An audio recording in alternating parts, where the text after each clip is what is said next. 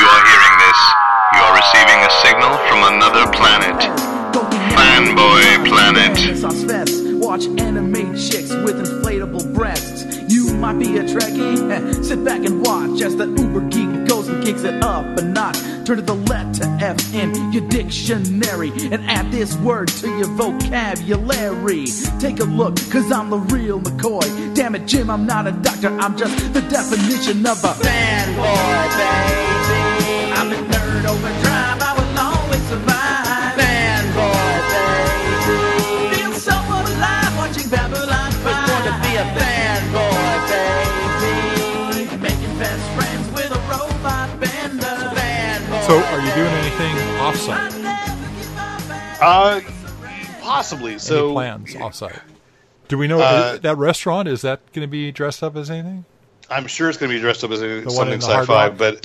but I have lost. Yeah, Mary Jane's is the actual name of it, which is funny. Yeah. Like, why do you even bother changing it when you actually have A comic. Should just 1 week, it's all redheads. Marvel should totally be the one to buy it out some year. But anyway. Oh, especially with Renew Your Vows. You know, it's like... Yeah, no, there's an entire, there's going to be another FX thing. Actually, I pre-registered, so I don't know the details, and it's, as you were saying, like, you've got so much Worldcon stuff, it's tracking emails and keeping track, as I've been traveling up and down the state for the last few days. DC Universe, the streaming service, is actually taking over that area, I think. Is the one where The Walking Dead has been in years past. Oh, yeah. So the hotel there was like Staircase, and 1 year it was Scott Pilgrim. This year it's an interactive DC Universe experience built around the shows. I'm talking, the actual streaming service. So right. There is something to survive in Swamp Thing Swamp. There's something to deal with the Titans, and something with, I think Doom Patrol was mentioned. So... that'll be kind of off-site, and there will be things. There are parties. Where's the Ready Player One VR thing? I don't know yet. I've seen that header in my email list. That sounds exciting. But, it's trying to find an actual slot, to go as I'm trying to get interviews and so forth. Oh, and I just got an email to push one back. That's even better.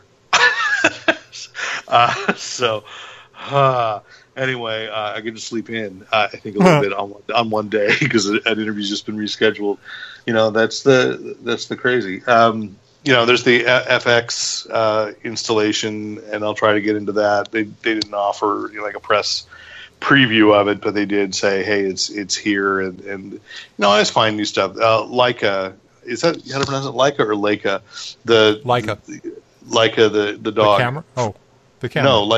No, the studio that made Kubo and the Two Strings and Coraline, and is named after the dog that the Russians shot into orbit. I think it's Leica. I think it is. So Leica is going to have a big interactive installation, and they're having a press party on Thursday night. So I'm going to go a little bit to that, and they'll have props and figures from their films, and I like what they do. So. That'll be cool. We'll just see what else happens, because I'm still getting new announcements for stuff, and here it is Monday before Wednesday. So, hey, this is Derek McCaw, editor-in-chief of fanboyplanet.com, and we are podcasting on Monday, July 16th, and this is our, I guess, Comic-Con preview episode. Manipulating everything, producing everything, and I say because you're doing the time travel calculations, you're bending time and space, which is apropos a little bit as we talk about comics, movies, and TV, and getting ready for Comic-Con, because I'm in Los Angeles, you're in San Jose, and later on in this podcast, we're interviewing someone in New York. We are from the Pacific to the Atlantic, and you are keeping track of it all. Ferociously working my slide rule. Rick Brett Snyder. You're going to keep that joke. There's friction that's causing smoke in this room. And that's why take one didn't work. That's what happened. The smoke gummed up your works. So, like I said, we've got some comics news, movie news, TV news, and we are talking about Comic-Con 2018. This is the week, and this is kind of a preview episode. we think it'll probably be live on Wednesday, so by the time you're hearing it, I will have journeyed further down into the madness of Comic-Con. Listen to it in line. Love it, yes. And actually a good reason why, because there are many things that I get excited about at Comic-Con every year, and I do feel like you come back and you make complaints and so forth because everybody does that. What do they call that? The smaller conventions, the hiss and purr session. Yeah, everybody has their thing, the things that they really like, things they didn't like. And I do think that Comic-Con takes it to heart, and they try every year to make it better. And I think at the same time, there's been so much industry interest, and it's not just the comics industry, and it's not just the movie and TV, it's toys, it's all kinds of in games and video games and so forth, and there are lots of things I think I got from the Nerdist that they're going to have Petco Park again. Don't quote me on this, but that it'll be open to everybody. You don't have to have a badge. Oh, that's so cool. I mean, they're trying to make it is and it isn't, because I mean already there's like 140,000 people with badges. On the other hand, I do think there are people that could like maybe only get a Saturday badge, but they came in Friday, or vice versa. They got a Friday badge, but they'll still be around Saturday, and there's something for them to do. And I think that is good. It's a 5-day amusement park, I guess is the best way to say it. And I still feel like when I first walked in there, probably a third of the size of what it is now. And I may be overestimating. In 2000, I felt then, and I still feel now, you're joining up with thousands of people that like many of the same things you do, that may share some of the opinions. You feel like you're with your people for the most part, and like I said, it's at least tripled in size since I first started attending, and I was going late. Like I think I probably went the last 2 years before the studios really, really took interest. Like the first year that I went, the 2 superhero movies, and that was it. It was 2 superhero movies. It was X-Men had just come out. Bryan Singer was there promoting that, and the specials, the James Gunn superhero parody that he wrote and directed by Craig Mazin, who later wrote Superhero Movie, the parody film. That was a little thing that only got 2. It was only released to 2 theaters, and one in New York and one in Los Angeles, and then went essentially straight to video. But to realize now, I mean, here we're the big controversy is Marvel isn't going to show up. Marvel Studios isn't, because they want to keep a lid on the 2 superhero movies they've got coming, and they've got D23. Next year. I mean, they're keeping secrets, and we'll talk later about that. But I do want to say our top stories before we get to all those things is we have 2 interviews this week, both related to Comic-Con. And I'm thrilled we got this first one before Comic-Con, because when I got the email that this gentleman was available for interviews, I may overuse this phrase, that like, I felt like a kid again, but literally this is one of the guys. What's that show that they call on Netflix, The Toys That Made Us? Is that the documentary series? Have you ever watched that? I have not. Oh my gosh, Rick, you need to watch The Toys That Made Us. Anyway, this man really, not all the toys that made me, but most of the toys that made me were made by this guy, Marty Abrams, and it took me right back. He was the president of MEGO, and MEGO toys it took me back to being 7 years old, going into Mervyn's. This dates me. That was a department store back when department stores existed, and they weren't online. And not only was it, I mean, I think they went bankrupt, out of business like 20 years ago. And no, my daughter's 19, so 15 years ago. And a lot of them are Kohl's, and a lot of them are Hobby Lobbies now. And back then, not only that, they had a toy department. Back when department stores really had toy departments, too, because you didn't have Toys R Us in every city, and now you don't have that. I'm sorry to sadden myself. So now you go to Target. But they had 4 superhero action figures: Batman, Superman, Robin, and Aquaman. And that started my lifelong love of Aquaman, because that was the first action figure I had. And on the box, they didn't have them available yet, but on the side there was a promise that there was going to be a Captain America and there was going to be a Tarzan figure. and they added Spider-Man and Shazam like 2 years later when the Filmation live-action series came on. They were added to that line, so there were 8, but all I had was Aquaman, and that's all I needed was Aquaman, who I admit, though, did not get wet well. For a figure that was supposed to be able to breathe underwater and swim, you really shouldn't take Aquaman into the bathtub. Yeah, but shrinkage. Yeah, a little bit. And I'm talking about the costume. But anyway, we got the chance today to talk to Marty Kaplan, who was the president of MEGO back in the 70s. They say defined toys in the 70s and changed the face of action figures. And he's relaunching his company in 2018. The announcement is coming at Comic-Con. And so he was kind enough to take some time this afternoon from his office in New York to talk with us. And so, without further ado, Marty Abrams.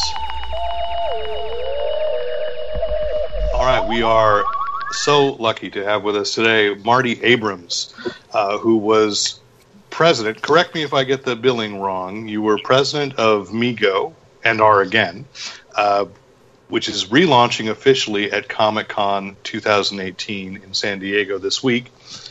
And did I get all that right? 100%. Okay, good.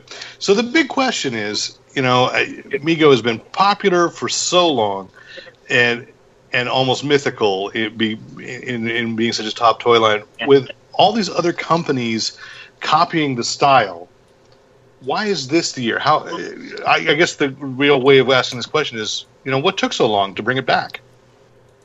What took so long was my inability to make peace with my past life. The reality check is that there are tens, if not hundreds, of companies who have made some sort of MEGO product over the course of the last 35 years. And I did not begrudge them for it. I thought it was a sort of a complimentary, in terms of what they were doing. They never did it exactly the way I would do it. But in some cases, I was very happy that they were doing it.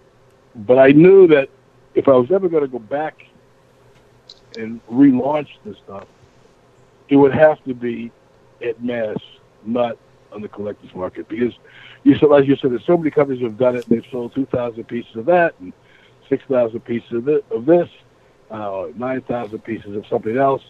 They did not bring it across the board so the whole product can be sold where it could retail at the right price. And what I mean by that, the stuff that should be $14.95, $19.95, were $49.95 because they made so few pieces, or they were $99.95. And I knew that was not what I wanted to do. I got the opportunity in the last year to partner up with one of the great companies in America, which is Target, and they wanted to put it out at mass. And they gave us the opportunity to build a product. So not only are we competitive, we may be a touch under the market at retail for not only the collector to collect it, which is they can collect at any price point, obviously, but for then their kids then to go out and play with it. Or if it's not in the collector's area, for just the kids go out and enjoy the product line, have a range of different products. They can pose it, they can play it, they can dress it, they can undress it across the board. And that is what really we want to be able to do. So the stuff that was $49.99 is now $14.99. And so they can, instead of buying one, they can buy 3 or 4. And once they buy 3 or 4, then they can start the collection. Yeah. So you actually kind of answered what it sparked was like you've come back to, you just lost Toys R Us, and as far as that mainstream, but it sounds like if you've got Target lined up, is it going to be available anyplace else besides Target? No, not this year. Target is exclusive to the product for the balance of this year, and probably certain parts of the line in the spring of next year.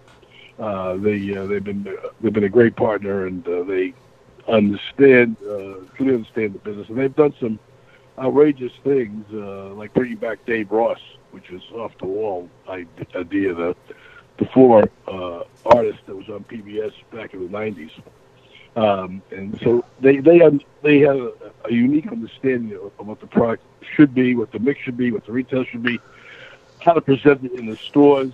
So it's not just on a single peg and you can't find it. It's going to be in mass, or whether it be in end caps, or it be in line, but be a whole range of different products. They've been incredibly supportive. Yeah. Okay, you talked about reconciling with the past. So, of course, obviously, I was a kid, one of those kids playing with those toys and buying those lines back in the 70s. So, back then, did you have any idea of what you were doing to change the toy landscape and the cultural impact you were having? On a scale of 1 to 10, probably 0. we just understood that in that marketplace, because I had kids at that age. I had kids 3 and 5 and 4 and 6 and 5 and 7. I mean, we had, and all their friends were here. We understood that they had clearly the attention span of a gnat. Always something new and new and fresh. And that's why what we did was so unique, because usually in the same bodies, they were all interchangeable. Just by changing the head and changing the costume, we could have a figure out in 60 days. When Fonzie got hot, it exploded on Happy Days, and he was a tertiary character. He was not a main character. Right. We turned around and we sculpted that head basically from beginning to end in 30 days. We had the costumes already done, all the patterns done in 8 at a time, different types of costumes, and we were shipping it in 60 days. And shipping it in 60 days, we have to pay advances to all the studios. But when you put the tooling on top of that, you're talking about a product that takes anywhere from 6 to 9 months to get to market. We could do it in 60 days. Well, 60 days. You did have one extra thing on that Fonzie, because he could raise his thumb. I do remember that. You could. he was thumbs up Fonzie, and thank you very much, because what we did at that time, because we had that mechanism in another one of our toys, we could just drop it right in. And I said to my marketing guys and my sales guys, let's raise the product by $1. At that time, I think it cost us 15 cents to manufacture the mechanism, and we had an opportunity to make some extra money. But Thumbs Up Fonzie was one of my great little hits. We made a huge amount of money out, basically just because we could do the Thumbs Up mechanism. Yeah, you were an innovator, absolutely. Were there any licenses or lines, because you just talked about Happy Days, and I remember you had the Waltons, and there was the Wizard of Oz, and there were Knights, and there were so many things that were coming out. Were there any licenses or lines that you regret that MEGO didn't get to do the first time around? We at that time, other than the $6 Million Man, that was probably the only one while we were doing. Obviously, there's a whole bunch of stories about Star Wars, which is separate to this conversation. But other than the $6 Million Man, that was probably the only one that we felt bad that we didn't get, because even in Charlie's Angels, which was a brand we did not get, because we did not get it, we wound up doing Farrah Fawcett, and by getting Farrah Fawcett, we did more business to that one doll than they did in all of Charlie's Angels. So there was really nothing that we missed at that time. Okay, and so you mentioned you had your kids, and so I'm extrapolating that some of your ideas were coming from you were trying to play to what they and their friends would do, but and you weren't just those 8-inch action figures. But what was the line that you yourself were the biggest fan of? That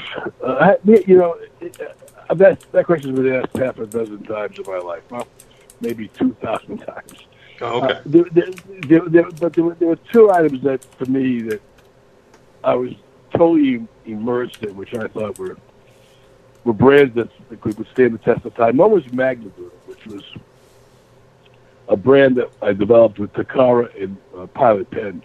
I don't know if you remember it, but we had Conductive Ink. Magnadoodle, I do remember that. Yeah. We had magnetic ink, and you drew it with a magnetic pen, and then when you wanted to erase it, you did the reverse magnet on the back. You went by it. That brand lasted probably 30 odd years. Sold over I think, from over 100 million pieces and did well in excess of $1 billion worth of business. From when we went out of business, CBS Toys had then picked it up. Then from there, CBS Toys was sold to another company, which was then bought by Mattel, and Fisher Price had it. So over a course of 30 years, it was just a huge success. And it was very, very, very, very innovative. It was very difficult to bring to the marketplace because we were competing with Etch-a-Sketch, and Etch-a-Sketch was a $3 cost, and ours was an $11 cost. And so having that disparity in pricing was pretty tough to overcome, but we did it. And the other one, of course, I guess was Micronauts. Yes. Because that brand was a brand that nobody wanted. The brand was out in the marketplace in Japan for 3 years. Everybody had passed on it. I ran into it totally by accident. Saw it on someone's shelf in California, and asked him what it was. He proceeded to tell me and showed me what it did. I said, "This was the greatest toy I've ever seen in my entire life." He said, "That's interesting, Marty, because no one else wants it. I've just shown it to everybody." I said, "Well, okay." I said, "Fine. How much do you want for it?" He said, "Well, you can have it for $10,000." And so literally, I had a wire of money the next day. We had that brand, but that brand wound up doing probably for us in excess of $200 million over a 5-year period around the world, every place but Japan, and it was incredibly successful for us, and probably to this day would have survived if it wasn't for Star Wars, because Star Wars came right into that area and beat up on us pretty well. But I think both Rick and I would agree with you. It was probably the greatest toy we'd ever seen at that point in Still time. Still is. I don't know if you're aware of this, but I sold it to Hasbro, that line. Yeah. And Hasbro was coming out with 26 half hours in 2019 in animation, and they're bringing out the entire toy line. And the paper the success of that line, they're in the process of developing a feature film on it. So we're really excited about what they possibly do. Hasbro's got what we call the writing room. If you're familiar with it, let me then I'll just tell it to you for your listeners. If you're not familiar with it, then you can pull it all together. But in that aspect, the writers' room consists of 5 brands. Micronauts being one of them, G.I. Joe, ROM, and Mask, and the 5th one is Visionaries. And Visionaries is a brand I also created. And that was created after MEGO. It was created when I was with a company called Abrams Gentili Entertainment. We created that in that company. I refer to that part of my life as my wings years. The first part of my life was my Beatles years. No matter how I could never match that again. It was one of those holy cow. Everything that was ever done in the counterculture, the subculture, the culture during all the 70s and early 80s, we were very much a part of, and we certainly made all the products. It didn't make a difference if it was Sonny and Cher, or Farrah Fawcett, or Diana Ross, or Muhammad Ali, or the whole range of movie positions, a la Planet of the Apes, a la Star Trek, as well as all the superheroes. So you can't. All those brands today still exist. Star Trek still exists as a brand. Obviously, Marvel exists as a huge, huge brand. It's a different art form, but it still exists. It didn't exist before we did it. Warner Brothers with Batman and Superman still exists. It didn't exist before I did it, but it exists now. So those brands have transformed the culture and have gone from iteration to iteration to where they are today, which is pretty spectacular. But the brand, but Micronauts, we literally took from Takara. We Americanized it. We made it much more Western. We made it much more unique than what they were currently doing, and we built that brand. So that brand and the Visionaries brand are 2 brands that we're really proud of, because that was part of our own creativity. And that creativity could not have come to fruition if it wasn't for all the stuff that we licensed, because that taught us all the things to do and not to do in building a product line. Yeah. So with Hasbro having that, there's not a chance that we'll see MEGO Micronauts again, but we might see Hasbro, is what you're saying. Well, you're definitely going to see Hasbro Micronauts. There's no question about that. I've got a wonderful relationship with them, so maybe we can go to them down the road if they're very successful and carve off a tiny little piece in the MEGO art form. Maybe they will say yes, maybe they'll say no. I haven't thought about it, haven't brought it up to them. But who knows? As they say in James Bond, never say never. Who knows? You're like touching on some of our favorite subjects. I did Moonraker with the guy that played the Saint, Roger Moore. That was a fun line to do. Yeah. Yeah. So let's focus on the now, and that is, I know that you'll be announcing some things, this week at Comic-Con, and you probably don't want to tip your hand too much, but let's go. You've talked about innovations between then and now. Are there, you're trying to keep the price point down. Are there advances in materials that weren't available to you then, but are going to be, that you're very excited to be using in your toys? Well, we're trying to go back to the authenticity of the original MEGOs, because that uniqueness of having that same 8-inch body that you run from character to character allowed us to make a whole range of different characters. We're coming out in the first wave with 36 different characters for the MEGOs when we launched. Some of them, by the way, we didn't do in the 70s. For example, I'll give you a little heads up. We're doing Jimi Hendrix. Jimi Hendrix has become one of the greatest icons in music. I mean, he is considered by far and away the greatest guitar player of all time. Whether Jimmy Page or I Shot the Sheriff, whoever even talks about it. So we're doing that. We're doing him as a character within the framework of what we're doing, because we can't. We're not privileged to get all the stuff that we did in the 70s. Some of those brands are tied up by some very big companies, and they clearly did not want to share with us our position there. And I understand that. I mean, from their point of view, they're 100% right. But we want to turn around, and bring the whole culture of the 70s and the 80s, and as this thing starts to evolve in the 90s and 2000s, together, and not to be opportunistic, but to bring that stuff to the community, and not as a collectible, but as a mass. Because once you're doing collectibles, you can't get the right price points. You need the quantities. So what we had to do is we had to keep our costs down. So we had to be consistent with using the same body, and we had to be able to price it so it could be retailed at the right price. And that's what we've attempted to do. And I think we've achieved it.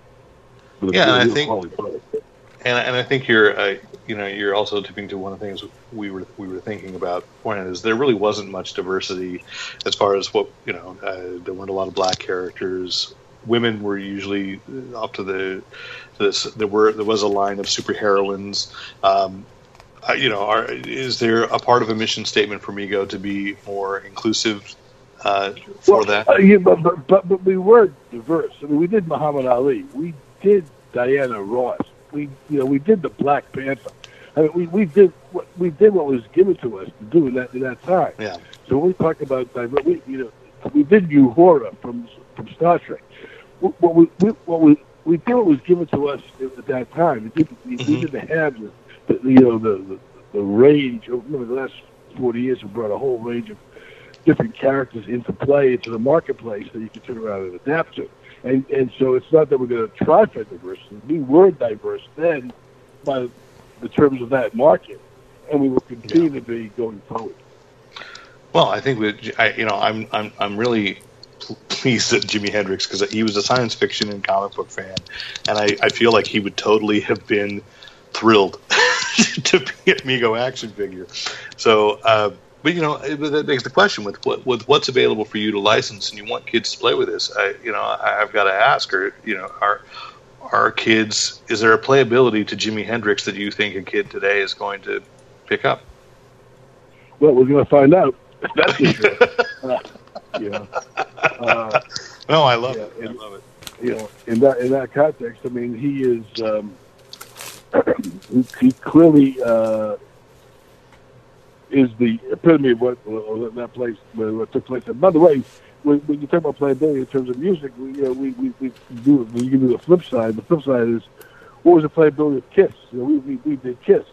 That's true. And so we did all of them. We did Paul, we did Ace. So in that context, there was an environment to play, and we think that the music side is going to be big for us going forward, as well as the sports side. We're taking step by step, and we're going to be careful what we're doing because the advances are such. But having said that, once we get the whole range of different musical characters.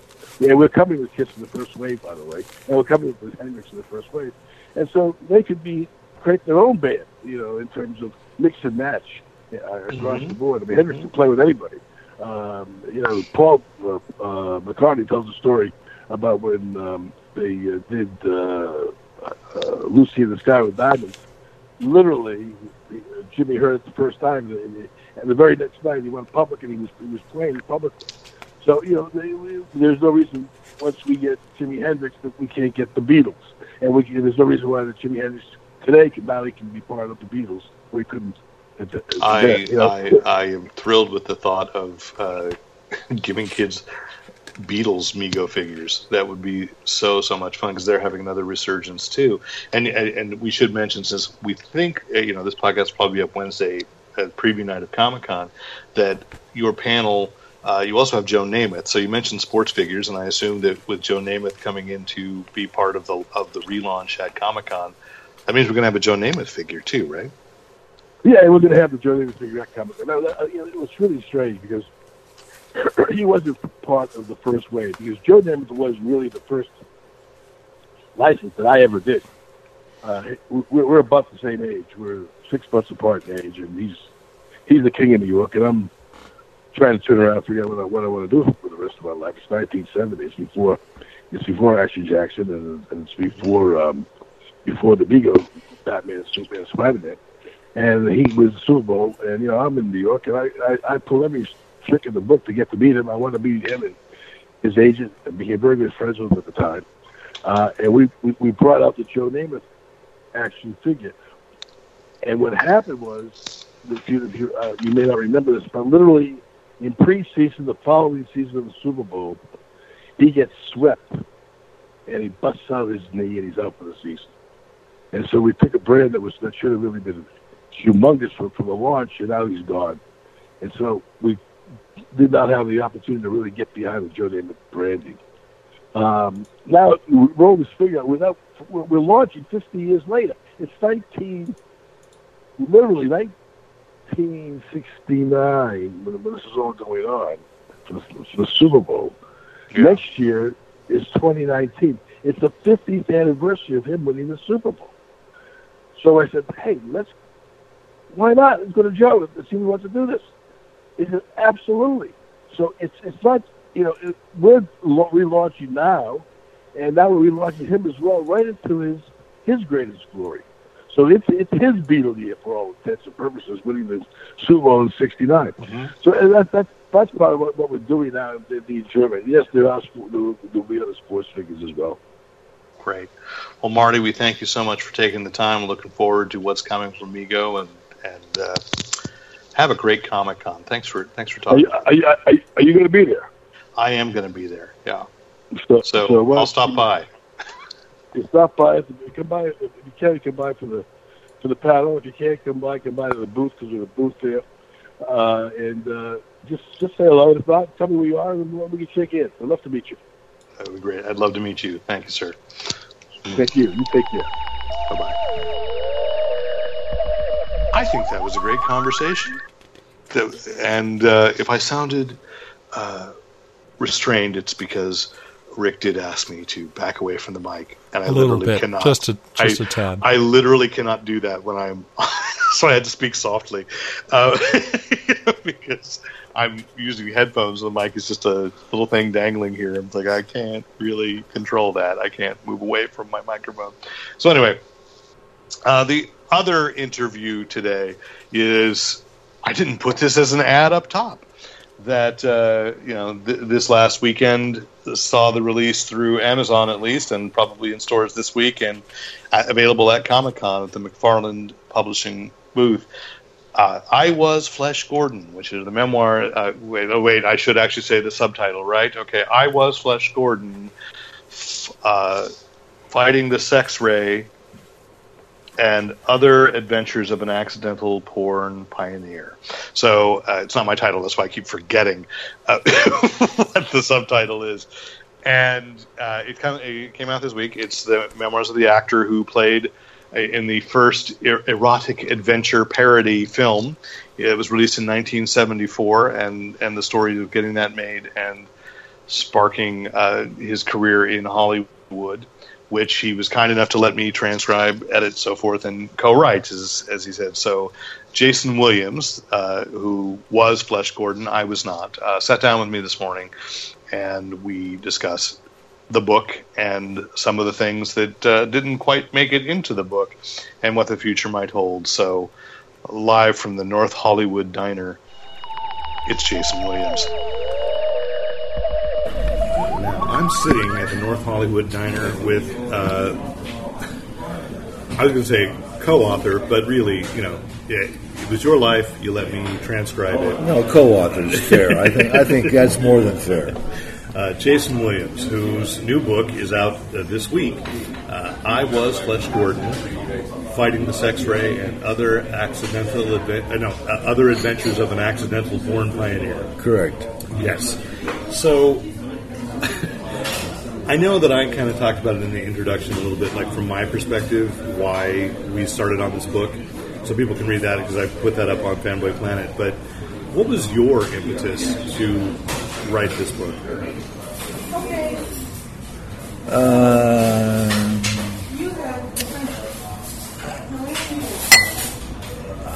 I guess I just wanted to. Well, I was prompted by you, and oh, it's my fault. Okay. No, it's your, and maybe a couple of other people that Hey, that's pretty interesting. That's funny. That's odd. That's fun. That's unusual, and so I decided I wanted to share that and maybe make some money off of it. I mean, everybody's mercenary, so I thought maybe we could sell some books because it's fun and interesting, and people would like it. And I'm in the entertainment business, and that's what I do. So a book isn't too far from. So to recap a little bit here for people listening, that this was, you grew up in Orange County, fairly conservative. I don't know if I'd say you were necessarily, but you was in a fairly conservative area. Went to Catholic school, right, and then got into acting in college. That's right. And what really changed that? Because we kind of gloss over that a little bit about, like, you were kind of this jack of all trades. You'd held so many jobs. Right. And what led you to acting in the first place? I didn't. Well, I was good. I didn't like doing homework. So in high school, I was very good at improv speaking classes. I actually, they used to have tournaments and stuff like that, and I used to do well in these these improv tournaments kind of thing, where they would give you you go outside and they'd give you a piece of paper with a rolling stone gathers no moss, and you had to come back in and give on that for 3 minutes. What does that mean? And you would have to just go with nothing except that. And I did well with that, and I liked it. So I liked that. I liked that. And then I didn't like doing homework. So when I got to college, I still didn't like doing homework. And acting, there wasn't really any written homework. It was, and that's what I didn't like. No, please. That's what I liked. It was not doing the written homework, and it was sort of all sort of within, and I liked it. It was sort of somewhat connected to the idea of the speaking tournaments that I had done well in, and and I've always been kind of a cut up. I was a class clown. I was always the live wire in class, and I like that kind of thing. Making people laugh and having fun and having a good time, and so I think that acting just came. You used a word and I just thought it was funny because when I had to proofread back, they changed this word to sock because they didn't know the word. You described yourself in high school as a soc. A soc. Like from the outsiders, right? Like social, right? Yeah, socialite, like a soc. You would hang out with everybody, this group, that. I was friends with everybody. Yeah. So the Mexicans, this, the that, whatever was it. So if you're listening and you read this book, I spelled it SOCHE because I had to make sure that they understood that Jason Williams was not a sock. Oh, I see. Yeah. But anyway, you were a college athlete because I remember we did a thing when you signed at Comic-Con the first time for the 40th anniversary of Flash Gordon. That you had mentioned you had played at a big football game in San Diego. In San Diego at the Jack Kemp Stadium, there was 50,000 people. It was San Diego State and us, LA State, and it was a Shriners game. So they have a Shriners Hospital game every year there, and the Shriners put it on, and they really promote it and get everybody to show up. The two teams weren't nationally ranked or anything, but they did get 50,000 people to show up. So that was kind of fun to be in front of 50,000 people. Yeah, and so that's a big thing. It's like you had a shot at a tryout for the Dallas Cowboys. Well, I had a chance to try out for the Dallas Cowboys, but really... and we're pushing my knowledge of sports to the limit, but that's something. I mean, and my last year of college football got kind of derailed, and football was really kind of too violent for me, and I was really sort of beginning to understand that. I was smoking pot, quite a bit of pot. And it was the late 60s, early 70s. Yeah, but that was, anyway, so I think football was just sort of, for a lot of reasons, had became something that I wasn't that keen on anymore. And shortly after that, I got, subsequently about the same time I did a decision, Richmond, I told you my professor at college had got me an agent, and blah, blah, blah. They said, we think you can get work, and all of a sudden now I'm going in a different direction than football. And you did a lot of small kind of walk-on roles in a lot of TV in the early 70s. Some TV, and I wouldn't say a lot, but something. You mentioned Room 222, which Manny is the Professor, Room 222, and one other show, I can't remember what the hell it was. And then this football pilot that we did, that was really the first thing that they did, some kind of a football pilot where they were looking for football players who could act, and kind of like an early version of Friday Night Lights or something like that. Yeah. And so you're knocking around Hollywood, and there's an ad in the paper for a Buster Crabbe lookalike. Right, and my college professor saw it. He got Variety, and he was up to reading the trades every day, and I wasn't. But he calls me up and says, "Hey, Jason." He said, "I just saw this thing. You're perfect for this." He said, "You got to go follow up on this." He said, "They're looking for a Flash Gordon lookalike, and it was you." So I showed up, and. It was me. And we go into great detail in that, so I don't want to spoil that, but I will, say the moment when you realize that it was, again, this was, for the time, an edgy adult film. As we've said many times, it's like Game of Thrones, the average episode of Game of Thrones is more explicit than it. But now... It wasn't purient. Flash Gordon was not purient. Although I think they had some intention of it being purient. No, there's nobody going to watch Flash Gordon and say, "Man, I'm turned on. That really got me going." But there was a moment, when they had to tell you, like I talk about it. The moment was, you need to get naked. We need to take pictures of you naked. That's when it was. Was there a moment you said, I think I'll leave now? No, because when I went to see the casting guy, he said, you're going to have to get naked, and I said, "Oh, okay." And so then I went to the office, and they interviewed me and said, well, "Okay, we need some naked shots of you." And I had been, I was a jock, so I wasn't squeamish about why. I just didn't want anybody to try to grab me or anything like that because I wasn't going to fight them. I wasn't going to go for any hanky panky bullshit. But there wasn't any. They just wanted some pictures of what I looked like naked. So. And as for what happened on the film, I guess people can read the book. We talked about there is this history of you. Essentially, you worked on Academy Award-winning makeup artist Rick Baker's first film. You produced and starred, or co-produced and starred in his second job, Cop Killers, or Sweet, Mean, and Deadly, whichever way. The original title was Sweet, Mean, and Deadly, and we were just having breakfast and talking about this. How you're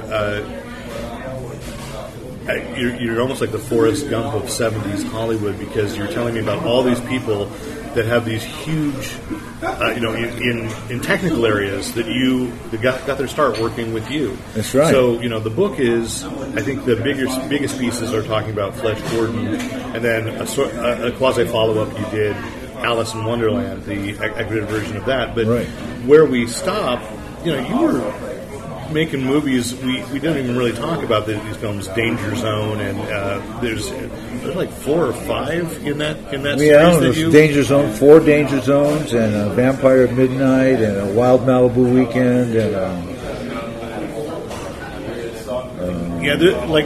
Vampire. I said Vampire. Honestly, there's room for a sequel, but I will focus on Vampire at Midnight because of a particular interest to our listeners would be that's a film you shot. I don't know how much took place at the Acker Mansion. You worked with Horace J. Ackerman, and you shot this horror movie in his. Yeah, and in fact, we shot a scene with him in the movie. We actually had him in the movie. We went down and saw all the props and stuff, and Metropolitus, something the Metropolitus. Metropolis, Maria. Metropolis, he had that there. He had all kinds of gizmos and props from various movies from the early 20s and 30s and 40s and 50s. Really, he was like a hoarder of stuff like that. And it was this little room. And we ended up cutting that scene out of the film. That's more of a tragedy than you know. I mean, I understand why you pacing wise, it was just killed the story. We got there and we hung out for a few minutes of the movie there, and it wasn't advancing the plot, and we were just getting some information that we really wasn't pertinent. It was. Listen, I wish it was still in there because I told you it was a lot of cool stuff. The Metropolitan, we had that in there, and he was in it, and the whole deal, and it was fun. But it was bye. So, all right, it's like one of those things in a film. When I was making my movies, one of the things that I insisted upon was there never could be a dolly on my movie. No dollies, because what happens is, to do a dolly shot, it takes several hours to set it up. Yeah. And then what happens is, it's usually time-consuming shot. The camera follows and blah, blah. So there's a time element involved. Now, when you get into editing the thing, and it becomes... In editing, you're supposed to be fair and just pick out what's best, the next best shot. Make this, and... Well, that doesn't work. So we have it, but it doesn't really work, so we have to go on. But now when you spent 3 or 4 or 5 hours to get a shot, it's very difficult to cast it off, and because it has more weight because of the time element and that you've devoted to it. It's very difficult to get rid of those dolly shots once you have them, because the director wants to fight for them, and the producer kind of says, "Jesus, we spent all this time there." So it really. It handcuffs the editing, I think. And what kind of budget were you working with? We talk about these Danger Zone films. Anywhere from $300,000 to $700,000 or $800,000. So under $1 million. These were, even for then, these were kind of like the almost Roger Corman level. Yeah. In fact, I did a Roger Corman picture, Time Walker. That's right. That's right. The last picture that New World made was called Time Walker, about And here's our weird. This is once again how you become like the Forrest Gump, because people who want to watch Time Walker now, it's under a different title, and it's an episode of Mystery Science Theater 3000. It's under a different title? Yeah, they called it something. I looked this up, and now I'm blanking. Oh, wow. Perhaps I should look in the book. I thought it was called Time Walker. It was originally called Mummy from King Tut's Tomb. Then we changed the title to Time Walker. I love the title. Yeah, and I remember when that movie came out. I didn't see it, but it was like, I think that was about like my junior high, and I would go down and see double features of science fiction or horror every weekend at a local theater. So somehow I missed that one, but I because I saw a whole bunch of a bunch of stuff. So there's two things that we've talked about, almost like sequel-wise. Let me give one thing sequel-wise is you have this really strong friendship with Paul Mazursky. I did. I used to play poker at his house every Wednesday night for 30 years. Yeah. Every single Wednesday, as long as he was in town, we would play poker. It was more laughs than you can imagine. I mean, literally, it was a non-stop fun, laugh, make fun of the guy make a wrong call, and you would just get on his ass. The real boys' night, yeah. Oh, man, it was fun. And he put you in one of his films, which I have seen, Down and Out in Beverly Hills. Correct. I played a cop who went to Richard Dreyfuss. Richard Dreyfuss was banging in the movie. He was married to Bette Midler. Yes. And he was banging Pena, some gal, Michelle Pena, who played his maid. Yeah. And Dreyfuss was banging her on the side. And every time he would take her into the back room and start to have sex with her, Dreyfuss's dog would rat him out and go hit the security button in the house, and the alarm would go off. So his dog was like being a crusader and keeping Dreyfuss from having sex with the maid. And so I would in the film, I would come over to his house. What the hell's going on, buddy? You were the consistent I was the cop who would keep coming. But at the end, they ended up, in the film, I only go there one time. Ah, okay.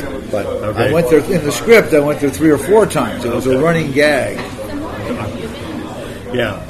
Now, a question, because I brought up that there's a graphic novel called Starlight from Mark Miller, which is about a Flash Gordon-esque hero whose days are behind him.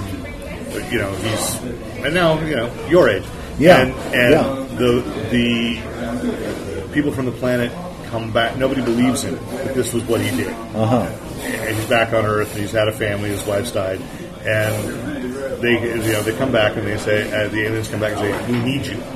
You've got to come now, and you're the great hero. You saved us once. Will you save us again? I make that comparison in the introduction so that you look so much like the other. So I know that most of what you've been doing is you've been an entrepreneur, you've had different business ideas, and you develop scripts. I mean, you and I met because you emailed me out of the blue and said, I've gotten your name. Would you write animation film for kids? Yeah. And it had a good social theme, and we want to clean up the ocean. We may someday see Shore Patrol. That's correct. But would you go back to acting? Because I don't think, you correct me, it's been a couple of decades since you've been on camera. I would listen. I would love to go back to acting. I have no interest in auditioning for roles. Okay, that's fair. Because auditioning for roles is hell. I mean, unless you're used to doing it and used to the procedure and used to the emotional stress that you have, and not knowing and going into the room with people that you don't know and not knowing what because it's so subjective. I know how subjective it is. I know it's just a shade of gray. So not knowing whether they're going to like my shade of gray or not, and because that's what it is. There's nobody knows shit. Nobody knows anything, really. Why do movies get made that shouldn't be made, right? And people think that they should be, and they shouldn't be. But that's another story. Yeah. Well, maybe we'll tell that story someday. So once again, the book is I have a stack of them right next to me. I can just go in this bag here. Russell. Oh, the hard copies. Isn't this nice? Great, fun cover. I Was Flesh Gordon, Fighting the Sex Ray and Other Adventures of an Accidental Porn Pioneer.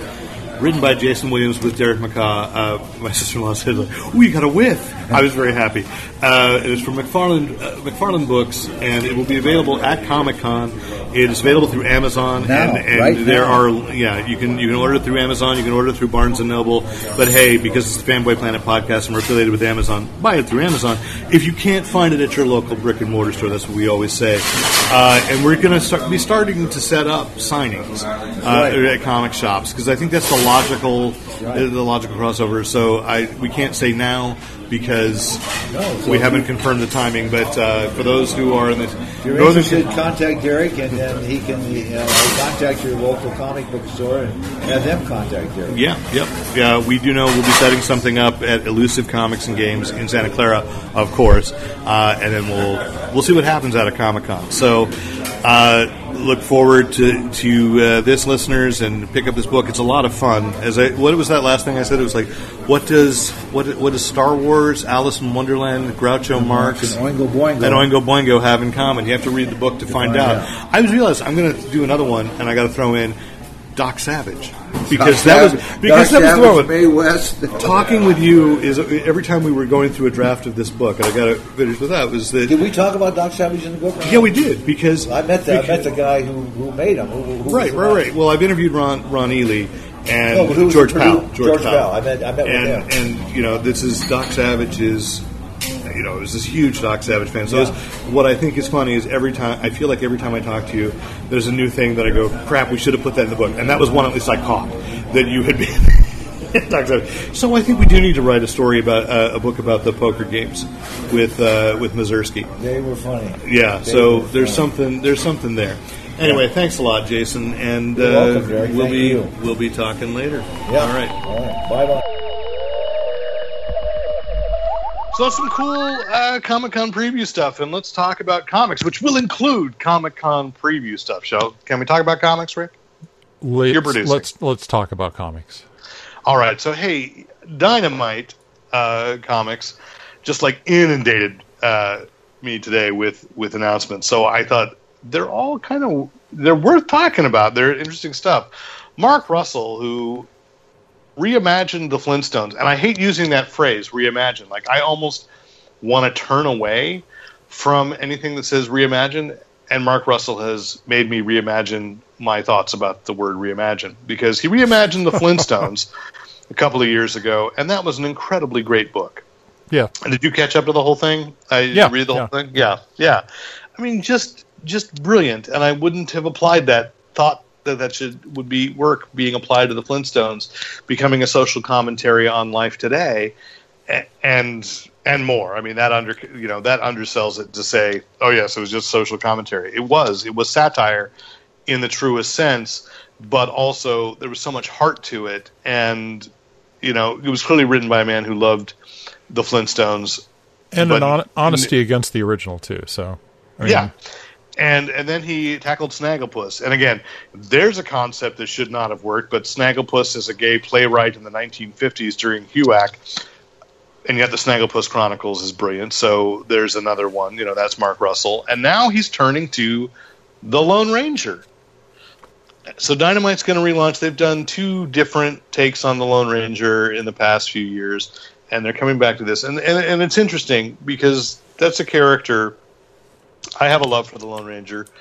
I don't know why. I can't explain it, and I can't even explain how I got involved. I think just when I was a kid, and probably when you were a kid too, everybody knew the Mask, everybody knew Silver, everybody knew Tonto, and the Silver Bullet. And I don't know that kids today know that in the same way. But you played the William Tell Overture, which it took me years to know that was the William Tell Overture, because to me that was the music from the Lone Ranger. So it's a character that just fits. And I vaguely remember, I don't know if you do, the animated series in the 60s. I do not. I think I watched it once. It was a Saturday morning. And I have read articles on it, and they say it was really poorly animated, but it was kind of like putting the Lone Ranger. It's actually doing what David Avalone is doing with Zorro, kind of putting him into supernatural situations and almost like a Wild Wild West, but with an acknowledgement that magic might have existed in that time as well. So, like I said, I probably saw it once when I was 4 on a Saturday morning and went, this was weird and dark, but it was the Lone Ranger. And I had a big little book, and I had some comics when I was a little kid. And so, it's just a character that stuck with me. So I've liked that Dynamite keeps trying with it. And Mark Russell coming to it is interesting. I just think that this is a writer who has taught me to trust him. And so that will be an interesting relaunch with an artist named Bobby Q, who looks a lot like Frank Quitely from the cover art. I've run this on the site, on Fanboy Planet, and I still have one more thing to post from them because you're going to be excited I'm excited by this, that they're also relaunching James Bond. Actually, I shouldn't say relaunching. I like that what Dynamite's been doing with their comics with James Bond is the series of miniseries. Yes. I like that there are separate adventures, and they've gone to interesting separate writers. Greg Pak is taking a pass at James Bond, and I'm excited by that. That's he's a heck of a like they've had other great writers. I mean, Warren Ellis had done some, and James Robinson, and now Greg Pak. I think it's going to be a great James Bond. Probably the thing, and I just say this just because I know it has an audience. I haven't picked up one of these books in a long time, but they're also relaunching Kiss with, I will get this writer's name, who's been writing detective comics, and that is, you can cut out my twos, right? You don't have to. Brian Edward Hill. You've been reading that? He's done some stuff on detective and a book called Postal. Okay. And so, it does seem like from the description that they're going more, just a little bit more straightforward superhero than I remember the last time. But I realized the last time I remember reading a Kiss comic book, I think that was when Chaos Comics was doing it. Yeah. So it was really much more horror-oriented. It was definitely horror-oriented, yeah. Yeah, that they're trying to step back in the superhero, like they kind of did in that Scooby-Doo team-up movie, which I still absolutely love. If you haven't seen the Scooby-Doo Kiss team-up, do yourself a favor, rent that. Because if you love Kirby, that's a cartoon that has Jack Kirby's influence bleeding from every set piece. So anyway. So that's 3 big things coming out, relaunching in there throughout the summer and October, and they announced these before Comic-Con because then people get excited in time for the panels. So I think that's cool, and I'm certainly going to be looking at the Lone Ranger and James Bond. I will look at Kiss. I don't know that I would pick that up, but I suspect that many of our listeners would and are really into it, and so it's out there as a public service. I'm sure they're good. I just can't read. I'm sure they're good. I just can't read everything. As you and I were talking about Justice League, when I said the thing about at the end of the Dark Side War, and you said, "Oh, I'm behind Justice League," and I'm like, "That was 2 realities ago, Rick." Yep. And it's like realizing, oh my gosh, how many years ago was that already? Probably not that long. It's just they've had 2 realities in 3 years. So, Legendary Comics, which has come in, their distribution hasn't been as strong as some of the other guns. I'm sure that they're one of the companies that you really have to know that you're looking for it in the Diamonds Previews catalog to make your local retailer order this book so you can get your hands on it. But they've got a strong stable of concepts and IP, including, of course, because they're linked to Legendary Legendary Films, and Legendary TV, which produced a little thing for Netflix that got Rick Bretschneider's heart aflutter. Lost in Space, right? Was that a mischaracterization? Was your heart not aflutter? I was appreciative of it, and I grew to love it by the end. Yeah. Well, I mean, but when they announced it. Oh, they announced it. I was excited. Yeah, but you never know what it's always Like when they did the movie, it's always like, hey, we're going to shift it over this way, and you're not going to expect it. And I go, yeah, but I was expecting you to shift it one way or the other. So, yeah. So they are going to do a 4-part miniseries for comics. And so Lost in Space is coming to your story. I mean, 2 years ago, American Gothic Press was doing adaptations of Lost scripts from Lost in Space. This isn't the first time that the actual TV concept has come to comics. Was that just 2 years ago? I think so, but I lost track. Yeah, because that was one that was spotty distribution too, a little bit. They do some good books, but that's the thing is I was having this conversation off the record with Jason Williams this morning about how comics are. There was the LA Times just did an article about how sales were down for comics 9%, down by 9%, but they're still focusing on Marvel and DC, and then I've seen a lot of retailers post like, no, we sell the books that people want to buy. Those are up.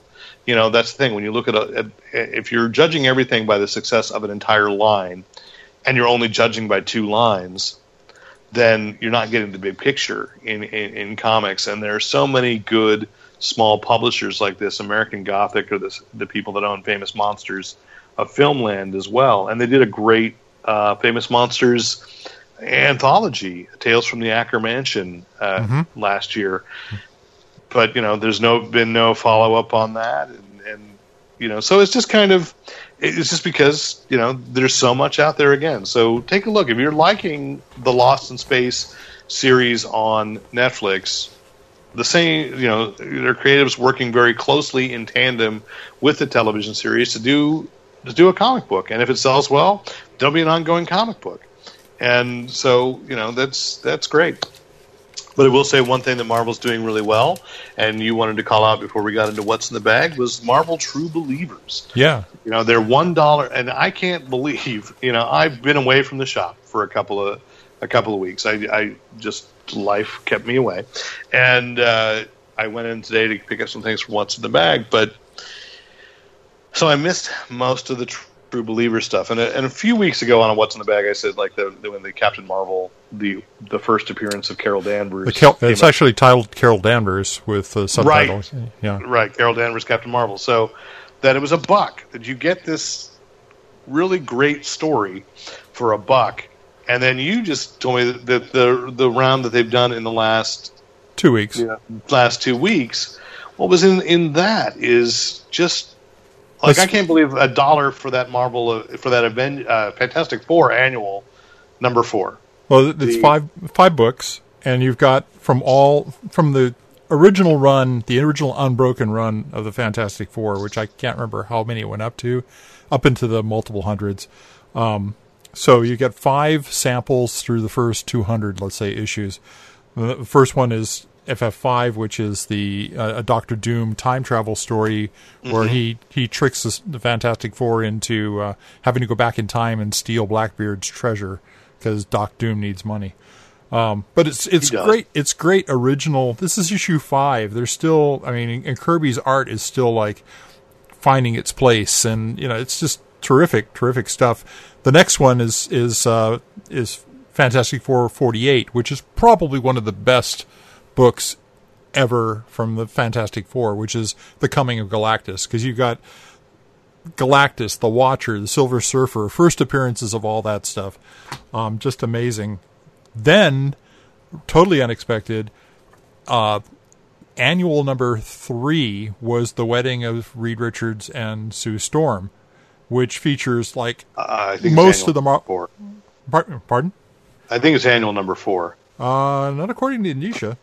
Okay. In this, I think it says, let's see. No, Fantastic Four Annual 3. Okay. Yeah. So it features most of the Marvel Universe at that time. Even if they don't just show up in a panel, it's just amazing to flip through and pick up and read. And of course, it's a milestone. This is when Reed and Sue tied the knot. And then you kind of jump a ways up to issue 112, but it is really an iconic Thing versus the Hulk battle. Not the first time, but probably one of the more memorable times. because you have developed casts on both sides. And then finally, kind of a crazy one to throw in there is 175, Galactus Hungers, which features the High Evolutionary. And it's not obvious. You really have to read through this to catch up the fact that it's not happening on Earth. It's happening on Counter-Earth, which is where we get Adam Warlock from.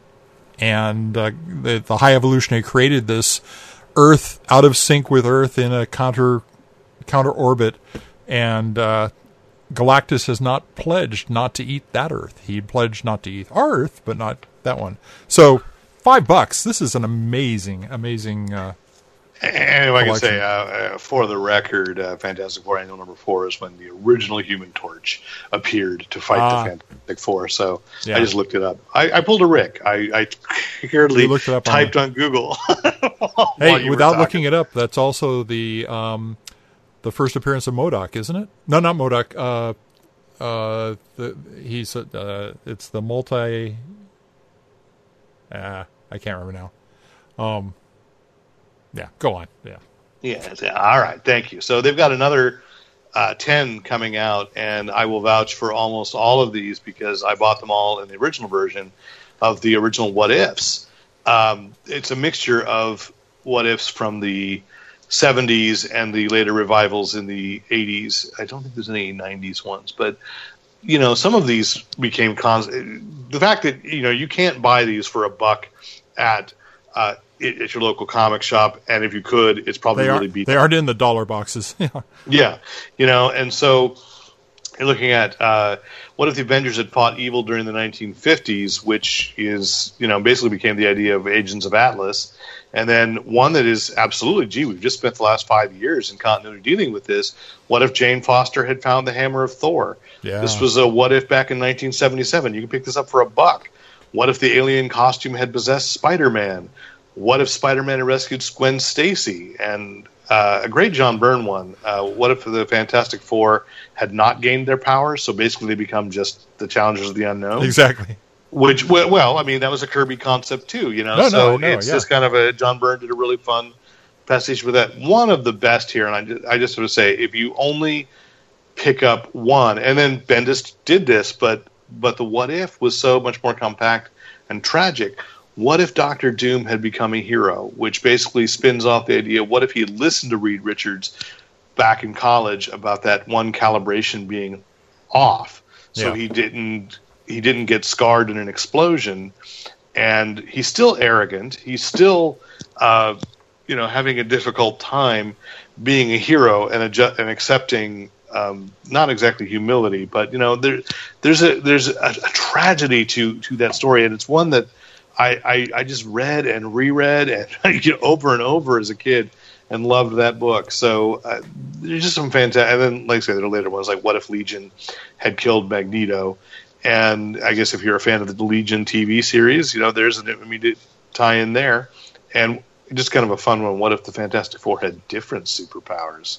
Yeah. There were a lot about the Fantastic Four. One of my favorites was what if Spider-Man had actually joined the Fantastic Four? That was What If number 1. Yeah. Yes. That I remember that being like, that was one I had to track down because I missed it. Those were the days that I had to go to the drugstores and 7-Elevens to buy comics, so I missed that. And then when I went to a flea market, so I had a beat-up copy of that finally when I found one. And that's one I read to pieces. And that's no exaggeration. I think it pretty much fell apart because it was already not in great shape. And then I just read and reread that over and over. So loving that. So let's go to what's in the bag. I know it's been a couple of weeks, but we're going to try to be, I think, up to date before we go into Comic-Con, because that's why I went to the store. Like, I want to be sure that I know what's been out last week so that people are talking about it or already selling it for marked up. I'm ready. So what's in the bag, Rick? My first is a number 1, and there were 2 number 1s this week. I'm not going to talk about the other one, which is Superman number 1. But this is Spider-Man number 1, which is part of the Marvel Fresh Start stuff. And I didn't like I usually avoid the variant covers, but this week I went for the Jim, let's see, Jim Chung cover, which is mostly kind of a yellow background with Spider-Man, just kind of in an iconic jump. What I realized later was this is such an iconic jump. It's pulled out of that poster that showed all of the characters that are going to be involved in Fresh Start. Spider-Man's in the center, and that's the Spider-Man. That's the drawing, the literal drawing that's pulled out of that poster is this cover. So, but it's a beautiful little cover. I did the same thing with Superman too, because they had a yellow cover too, yellow covers. But yeah, this is it is a fresh start for the character, in that we're back to a Parker that is having trouble with roommates, and there's a really crazy part of the storyline about how one of his roommates is actually a supervillain. I'm not going to spoil who it is. But Parker knows it, so he's kind of keeping tabs on him that way. But he's a horrible roommate. You get Mary Jane through this, and basically the whole cast reintroduced and where their roles are now. So this is a good jumping on point for if you've not been reading Spider-Man and feel like you want to read probably one of the most iconic Marvel characters, if not superheroes in the world. So it is a $5.99 book. But I think officially he is third in terms of licensing. He may have surpassed. Okay. 1 and 2 are Superman and Batman. That's in terms of iconic, and that doesn't mean sales of books. It's just So it's kind of interesting there. So I'm going to go with mine is also number 1, but it's really the last of many. I was going to skip this. It's the League of Extraordinary Gentlemen, The Tempest. Yeah. Number 1. I was going to skip it because I think the last 3 graphic novels, I bought one and just felt so alienated by it that I couldn't. I didn't go through the rest. They are books that you really need to hunt the cliff notes down for. And that frustrates me a little bit because I don't, I barely have time to read this. And, and so it's like having to do the research. And, it was fun. I guess I was a younger man. It was fun when the first 2 volumes came out. And the Black Dossier was hard. And this, actually, I'm really glad I bought it. So I bought it because it had sold out at the distributor level. I saw it, and I hadn't realized that I kind of thought I had picked up that it was Alan Moore's Farewell to Comics. I didn't realize it was Kevin O'Neill's. So they're both going to be done with comics after this. And so I thought, well, I'll see what their swan song is, the final statement. And yes, there's, there's some bitterness running through this, but I found this to be the most accessible League of Extraordinary Gentlemen since the first one. Oh, okay. And partially because it's both characters from that first team. There's some familiarity, but then the rest are those that you might not have realized had joined along in the narrative. They present in such a way that it doesn't really matter. And there's a really cool thing going on with Bond and MI6, and so it's it was just fun. And then he introduces a super team, and I thought, okay, wait, I guess I really missed an issue. And then in the back, they just decided there's a backup explaining the super team. Oh yeah, we forgot to include these guys before, so now here's what it looked like if the British had their own Justice League in the 60s. And so it's cool. And they've also got on the back an explanation for who these one character is. So I'm sure each issue will have that. And on the inside front cover, and as much as it's angry, I do think it's a good thing. Is they've got there's a thing called a text piece called "A League Look and Lament" feature, cheated champions of your childhood.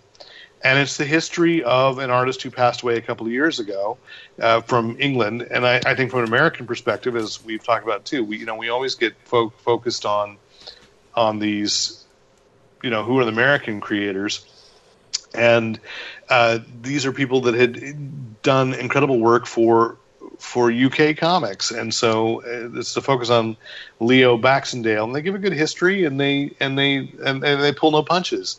And so I think, it's apropos in here. This is a book about imagination and the power of imagination, while also acknowledging that often the people that helped spark ours were treated like crap. And, so that's why, again, as we go into into Comic-Con, I remind people it is time to give to the Hero Initiative. It is time to give to the Comic Book Legal Defense Fund and try to keep, our imaginations alive and to give back to those who helped spark that. So next on your stack, Rick.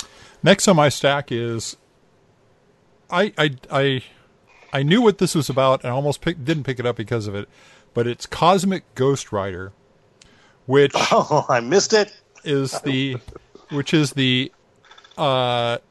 end result of a bunch of, oddly enough, Punisher storylines where, and I'm behind, I think this must be taking place in the latest Infinity, can't even think what it's called, Infinity Crisis or no. Yeah, I don't know. Yeah. It's not a crisis. But even without having read that, I was able to enjoy this book because it is totally wacko.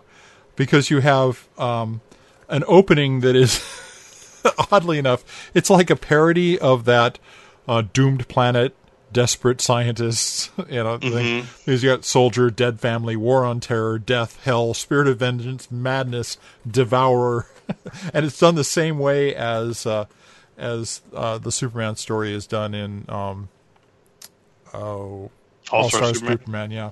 And then it's Galactic Power, Thanos, Death. So it's like he dies twice. You've got Frank Castle in Hell, being not really Hell, but in Valhalla, and Odin, who's there, makes him a deal, and he becomes the Ghost Rider. And I'm not going to spoil anything except for the fact that we were talking before the podcast about Darkseid, and I mentioned he looked different, and you said, yeah, well, he was a baby for a while, and that was where we were talking about Justice League. And we have in the same month, baby Thanos. So, and the last panel is somewhat reminiscent of Cable when he was running around with Hope strapped to his chest, diving into danger. We've got the same kind of thing. This is just looking like it's going to be bat something crazy. Donny Cates is writing, and Alan Burnett is the artist, along with Antonio Fabella, so is doing the art.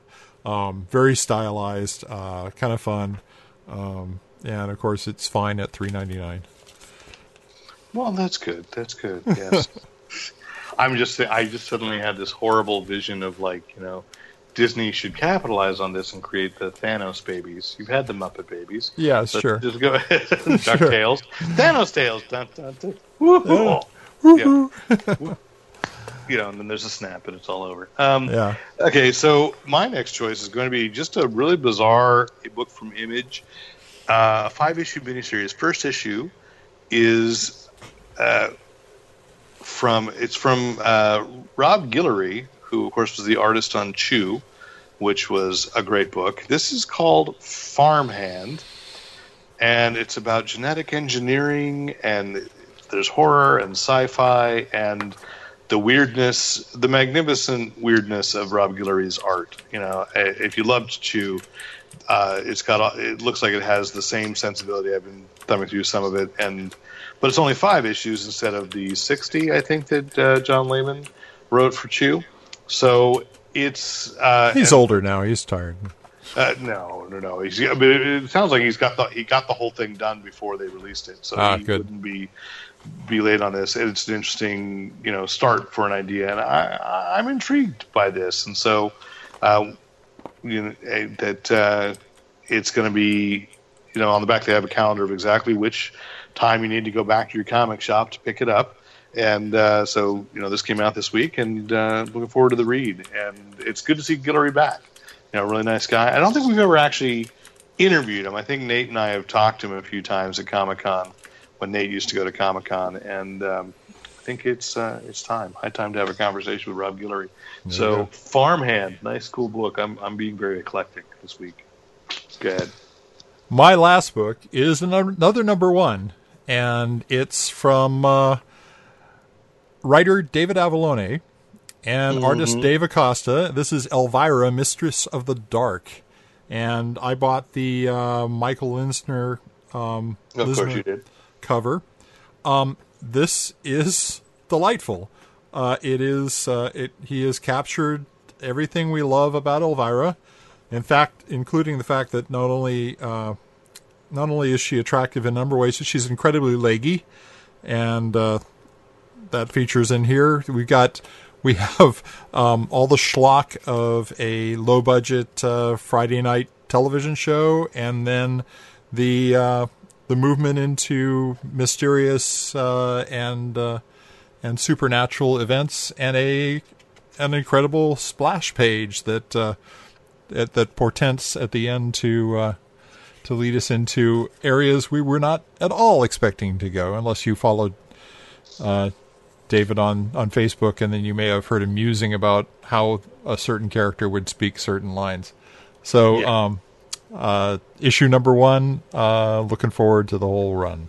And I should mention, I don't know how long it will last, but if you're down at Hollywood and Highland, that big shopping mecca by the Chinese theater, the huge candy store, Sweet, actually currently has an Elvira room. You buy Elvira T-shirts and clothing, and then some shaped candies and Elvira chocolate bars. They're doing a lot of interesting branding things there, but it's very horror oriented right now. It's Sweet, one side of the whole thing, and so there's a room dedicated to Elvira. And I thought, I'll bet David knows about this. I won't be the umpteenth person to tell him. But maybe this week at Comic-Con, if I see him, I will say, hey, did you know about that? But, so you can get, those dresses, shirt, not that we need dresses, but, their dresses, T-shirts, all ties, all kinds of cool stuff. So she's definitely on the comeback. If she ever really went away, I don't know. So, last on mine, I have not given enough attention to this publisher, Alterna Comics. They've got an anthology this week that I'm just loving the title alone. An ongoing double-sized anthology called It Came Out on a Wednesday. And it's literally, that's the title. Sure. And it's superhero stories, horror stories, sci-fi stories. But what makes this unique, it says double-sized. Let me see if it says how many pages this is. I don't know. It says at least 48. And it's only $1.99. And why we should have paid attention to Alterna is they were formerly a pretty much online-only company, and then they started publishing their books, and they're on old-style newsprint, so you pick up an Alterna book, and it feels like time travel. It does. It's like one from when you would go to Rhonda Rexall, well, that was me, Rhonda Rexall Drugs or 7-Eleven or wherever you got your comics on the spinner rack, and that's what they're doing, and that's how they're keeping their prices so low. And, it's so they've got a bunch of books that are only $1, but this is, this again being double size is $2. I'm like, really? That's all that's all you raise the price by? That's fantastic. So it's a lot of different creators, a lot of different stories, and some are serialized. So I'm going to be looking forward to It Came Out on a Wednesday, probably on a Wednesday about a month from now. So let's give it up for Alterna and trying to bring back that feeling, and I'm looking to see which stores have it. Yes, Earth 2 and Elusive, and go to your comic shop locator. And I don't know if these are going, who has newsstands anymore, but it is going back in time, and I love putting my money on anthologies because I always find something new and a new creator that I like. So. I'm looking at their website right now. They've got a ton of interesting looking titles too. So, they're doing some really, really interesting stuff. So, pick it up.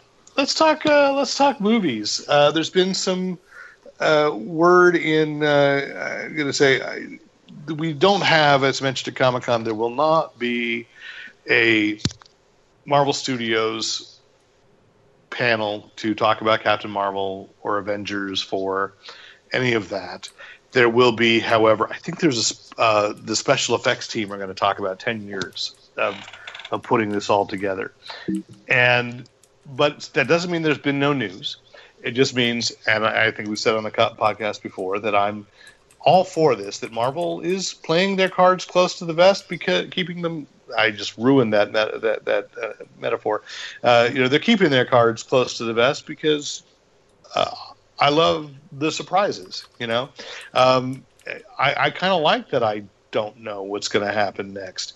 But they have, we do know, it's mentioned that Spider-Man Far From Home will be happening. James Gunn tweeted out last week that he had finished the script for Guardians of the Galaxy Volume 3. So that's been officially turned into Marvel. They start production soon. They announced Captain Marvel has officially wrapped principal production. Kevin Feige has made some comments about they may use the de-aging technology on Samuel L. Jackson and Greg Clark. And one of the things is, because Captain Marvel takes place in the 90s, that they've never used it for a character with that huge a presence in the film. So this is going to be interesting to see. I mean, you've seen Ant-Man and the Wasp? Yes.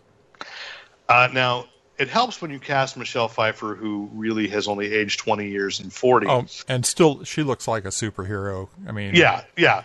But when they showed her as Janet Van Dyne as a young mother saying goodbye to Hope, and I was like, no, that's exactly what she looked like. Yep. And, that's frightening. And then to see the young Michael Douglas, which we'd already seen some of, but this was like, this looks natural. It doesn't quite look like how Michael Douglas looked when he was young. They with him, he didn't have any lines where he was facing into the camera. Yeah. It was always aside, but with her, it was like a close-up straight on. Yeah, no. I mean, it's impressive technology, but they did make him appear much. I think he did have a line. He did say he was sorry to Hope when he came back, having to tell her. It was a side thing, so you couldn't. Oh, no. It was voiceover, because he was saying, the day that I had to tell you that she wasn't coming home. Oh, okay. Right. It was all It was narration. So, but it's still it's amazing technology, and I felt that way watching Guardians of the Galaxy with Kurt Russell. There was a shot there where I thought like they sent the camera back in time in to the car. A picture. Yes, that was helped out by the fact he's wearing sunglasses, though, too. Oh yeah. Well, we all should. Anyway, so they did confirm this week that they are doing a Black Widow solo film, and they've hired a director. It's an Australian woman named Kate Shortland, who has done 2 films, I think, previously. So it's interesting, that they said they would have a woman director. They're a little behind on that, because I think DC clearly, they almost did. Patty Jenkins was supposed to direct Thor: The Dark World, and she walked away from that. And when you saw Thor: The Dark World and how unhappy many of the people that were involved in that movie were, you can understand why she walked away. But it's not bad. It's just, it was one of those in the Marvel universe that felt too linked into, I don't know, setting up other films instead of telling its own story. And boy, did they not use Malekith. I'll complain about that for the rest of my days about the Marvel Universe. But anyway, so they are moving forward with the Black Widow solo film, and we don't know if it's going to be a prequel origin story or if it will be just a new post Phase 4. Because the thing is, they're leaping around in time. Yeah. And, with the films, and I'm okay with that. Somebody has said that, and I realize that Kevin Feige can't say anything officially about Fantastic Four or X-Men because it's still not a completed deal. It may be a done deal, but it's not completed. So they don't know when they're going to actually have the rights and what's actually going to be there. But I don't know if you have the same feeling, but I felt that Ant-Man and the Wasp set up the possibility for the Fantastic Four coming through. And they don't.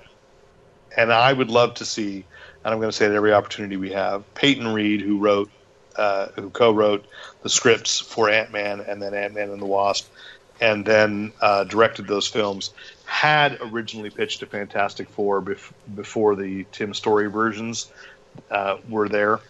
Uh-huh. And his version was that they were in the 60s, and they were it was like the Beatles. Right. They were the popular, and I want to see that. So I thought, you do the same thing. It started as a period piece, and then you can even do like a Captain America thing where they come into, they're out of time. Well, that's what I'm saying is if ever there were characters who figured out how to go into the quantum realm before Hank Pym did, it would be the Fantastic Four. And if show me someone you haven't, I would love they go to make the quantum realm where Annihilus is for the Marvel Cinematic Universe. I'm fine with that. Sure, yeah. Fight Annihilus because nobody's seen him on screen yet, and then get trapped. And then I don't care that they did that with Captain America. Whatever works. Bring them to the four if you want, or if you're only going to get one Fantastic Four film out of it, I don't know. I think that's interesting because Kevin Feige had to defend how they have increased how many movies a year they do. I think there's a real good opportunity there because remember when Shield, it was it was what's her name, the Captain America's girlfriend who founded Shield. Sharon Carter. When they brought, Peggy. They had Peggy Carter. They had all the old technology that they were using to fight whoever it was, and to use like Reed Richards' cutting edge scientific advancements from the 70s or however far you took them back, the 60s. Today would be I think Guardians of the Galaxy level funny. Yeah. So we shall see. I forgot to write down, but you notice that Entertainment Weekly did have the first really good shot of Shazam. So the official thing, the ice cream cone one. Yes, with the ice cream with one of Billy's friends, walking out of there. And so, I really want that movie to be good. I want that movie to be so good. I hope Zachary Levi is such a great choice, and I've seen some people complaining about the padding, but I go, look, everybody does it. Yeah, it's like, and wouldn't Billy Batson, if you're going to say what is he grown up, if he's grown up at a time where he's exposed to everybody in these over muscled suits, and which by the way is not a new technique, obviously, George, I just saw. Ripley's Believe It or Not in L.A. in Hollywood has one of George Reeves' original bodysuits. The padding for underneath just hanging there like, this is how Superman got to be so muscular. But I was in Stratford upon Avon, and they did that for Laurence Olivier when he did Macbeth in the 50s. They padded him to make him look like he was a big, strapping Scottish warrior. And so, please, we've been doing this for decades. Yes. Get off it when they do it in the movies. I'd rather that than almost CGing it so that it's like, oh, that's impossible. So we'll see. Let's move to television because I'm sure that after Comic-Con that's going to want to do. I had somehow lost track that Facebook Watch is going into original programming. Do you want to use Facebook as your streaming service, Rick? Not in the least. Yeah.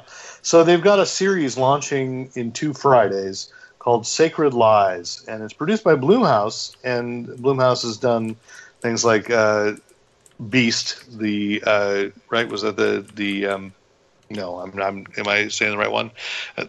The M. Night Shyamalan movie that was, The Beast was the villain. That's what it was called, Split. Yeah. The villain called himself the Beast. And I've seen several films. I think they did the Conjuring movies as well. I could be wrong on that one, but they made a name in horror. So they've adapted a young adult book called The Sacred Lies of Minnow Bly, which was itself based on a Grimm's Brothers fairy tale called The Handless Maiden.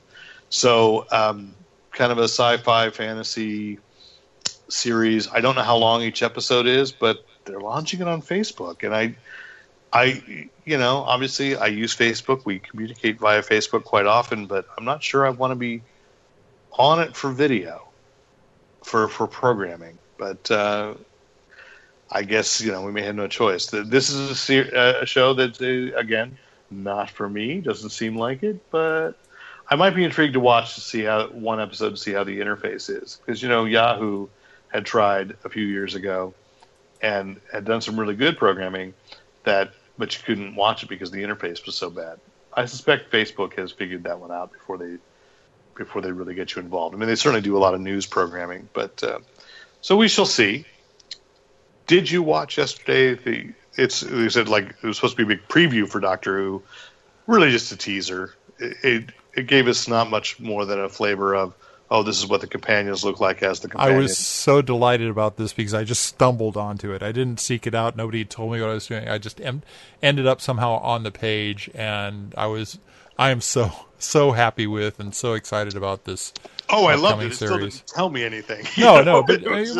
So you got two people of color, the Tazan Cole and the Mandeep Gill. And then you have kind of a older middle-aged guy, Bradley Walsh. Yeah. So, I mean, I think that I was very happy when we had an older doctor, and because we have had too many young, pretty doctors for too long. I'll say that, heresy. But I love this cast. I just think that this is a cast you can write stories around. Well, I do want to say, speaking of young, pretty doctors and not as young, you need to look up that David Tennant actually did perform as the Doctor last weekend as well on Saturday at the O2, the Dome. In London, the Millennium Dome. He yes, he performed it was the Muppets Live, and he performed in a Pigs in Stick sketch as the Doctor. And apparently his wife posted a photograph of him, as they say in Britain, snogging Miss Piggy. Nice. And so she said, be wary, I have a puppet too. So Miss Piggy had better watch out. So, but it was trying. They released that Jodie Whittaker preview, like I guess a minute and a half during the World Cup. So at halftime in the World Cup, and I thought, well, honestly, you might not catch everybody in the United States, but the global audience, they're all watching. Oh yeah, soccer. So yeah, that was a smart. I guess it was last year when they announced her. Wasn't that during the World Cup's no. Every year. It was during some sporting event though that was in the UK. So it was like one where they knew everybody would be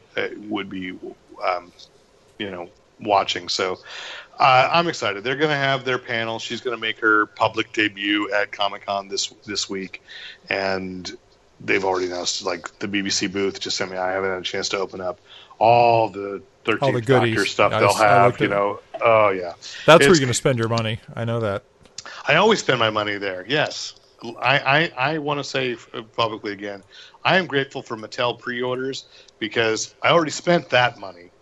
So it's not going to be an unexpected thing there, but the BBC booth might get very expensive for me.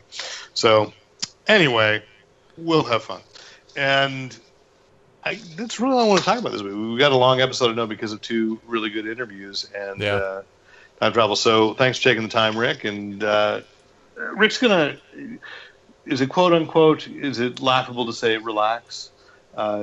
You will not be in the same stressful situation, but you are, of course. I'm in an entirely different world of pain than going to Comic-Con. No, it's a good pain. It's a good pain. Yeah, I am on the committee for WorldCon, which is coming up in San Jose in mid-August, and we're looking forward to that. Very exciting. Yeah, nice to have it in the backyard. But I'll be honest. I'll look forward to next year when I can just be a supporting member and not worry about, can I attend? No, I can't. I keep saying that, but there's, like you said, there are too many conventions, and if you want to go to all these, that's great. But I just look weekend after weekend and going, I need to rest. So I'll be looking forward to going back to work. I'm actually off work this week, but I'm ready to go. Give me a break from Comic-Con. Put me in an office again. Anyway, so. Cool. I'm glad we had this time. And, of course, if you have any questions, comments, compliments, commentary, criticism, write in to editor@fanboyplanet.com. You can find the podcast on Apple Podcasts, on Google Play. You can find it on any of your favorite podcatchers. Let them know that you liked it. And if there's anything we talked about here that you cannot find at your local brick and mortar store, you can, of course, use the Amazon link. I would appreciate, honestly, the I Was Flesh Gordon. If you're interested in that book, please purchase it through Amazon through the link on the page. I did it. It was painless. It was, wasn't it? You even got it earlier than they said it would be. So, that's an interesting thing to talk about elsewhere. And, of course, Think Geek as well. I'm going to try to go in and take a tour of, like, what Think Geek has in store for 2019, because they'll have a big booth at Comic-Con. So I've made an appointment to go in and get a tour of what they're promising us in the future. Like, again, I need to know, what more do you want me to spend my money on? Oh, that? Well, okay. So we are affiliated with Think Geek, so if you go through the ad there on the site, you can. Of course, we get a small remuneration. So thank you there. And if you would just like to help support Fanboy Planet and defray the cost of hosting a website and hosting a podcast, you can donate on PayPal at editor@fanboyplanet.com. You can also find us on our Facebook page, Fanboy Planet. You can tweet at us at Fanboy Planet, and Instagram, some things that don't show up on the podcast or the website, just kind of sometimes interesting photos of nerd stuff on our Instagram page, Fanboy Planet. Is it a page? Our Instagram account, I guess, is the right thing to say. So pardon me on that. And thank you for listening. I'm Derek McCaw, editor-in-chief of fanboyplanet.com. And I'm Rick Brett Snyder, reminding you to use your powers for good. I'll never give up and I never surrender.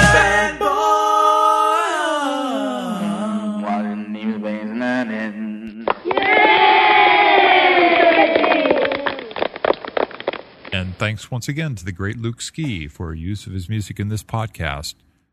Visit Luke Ski at www.thegreatlukeski.com.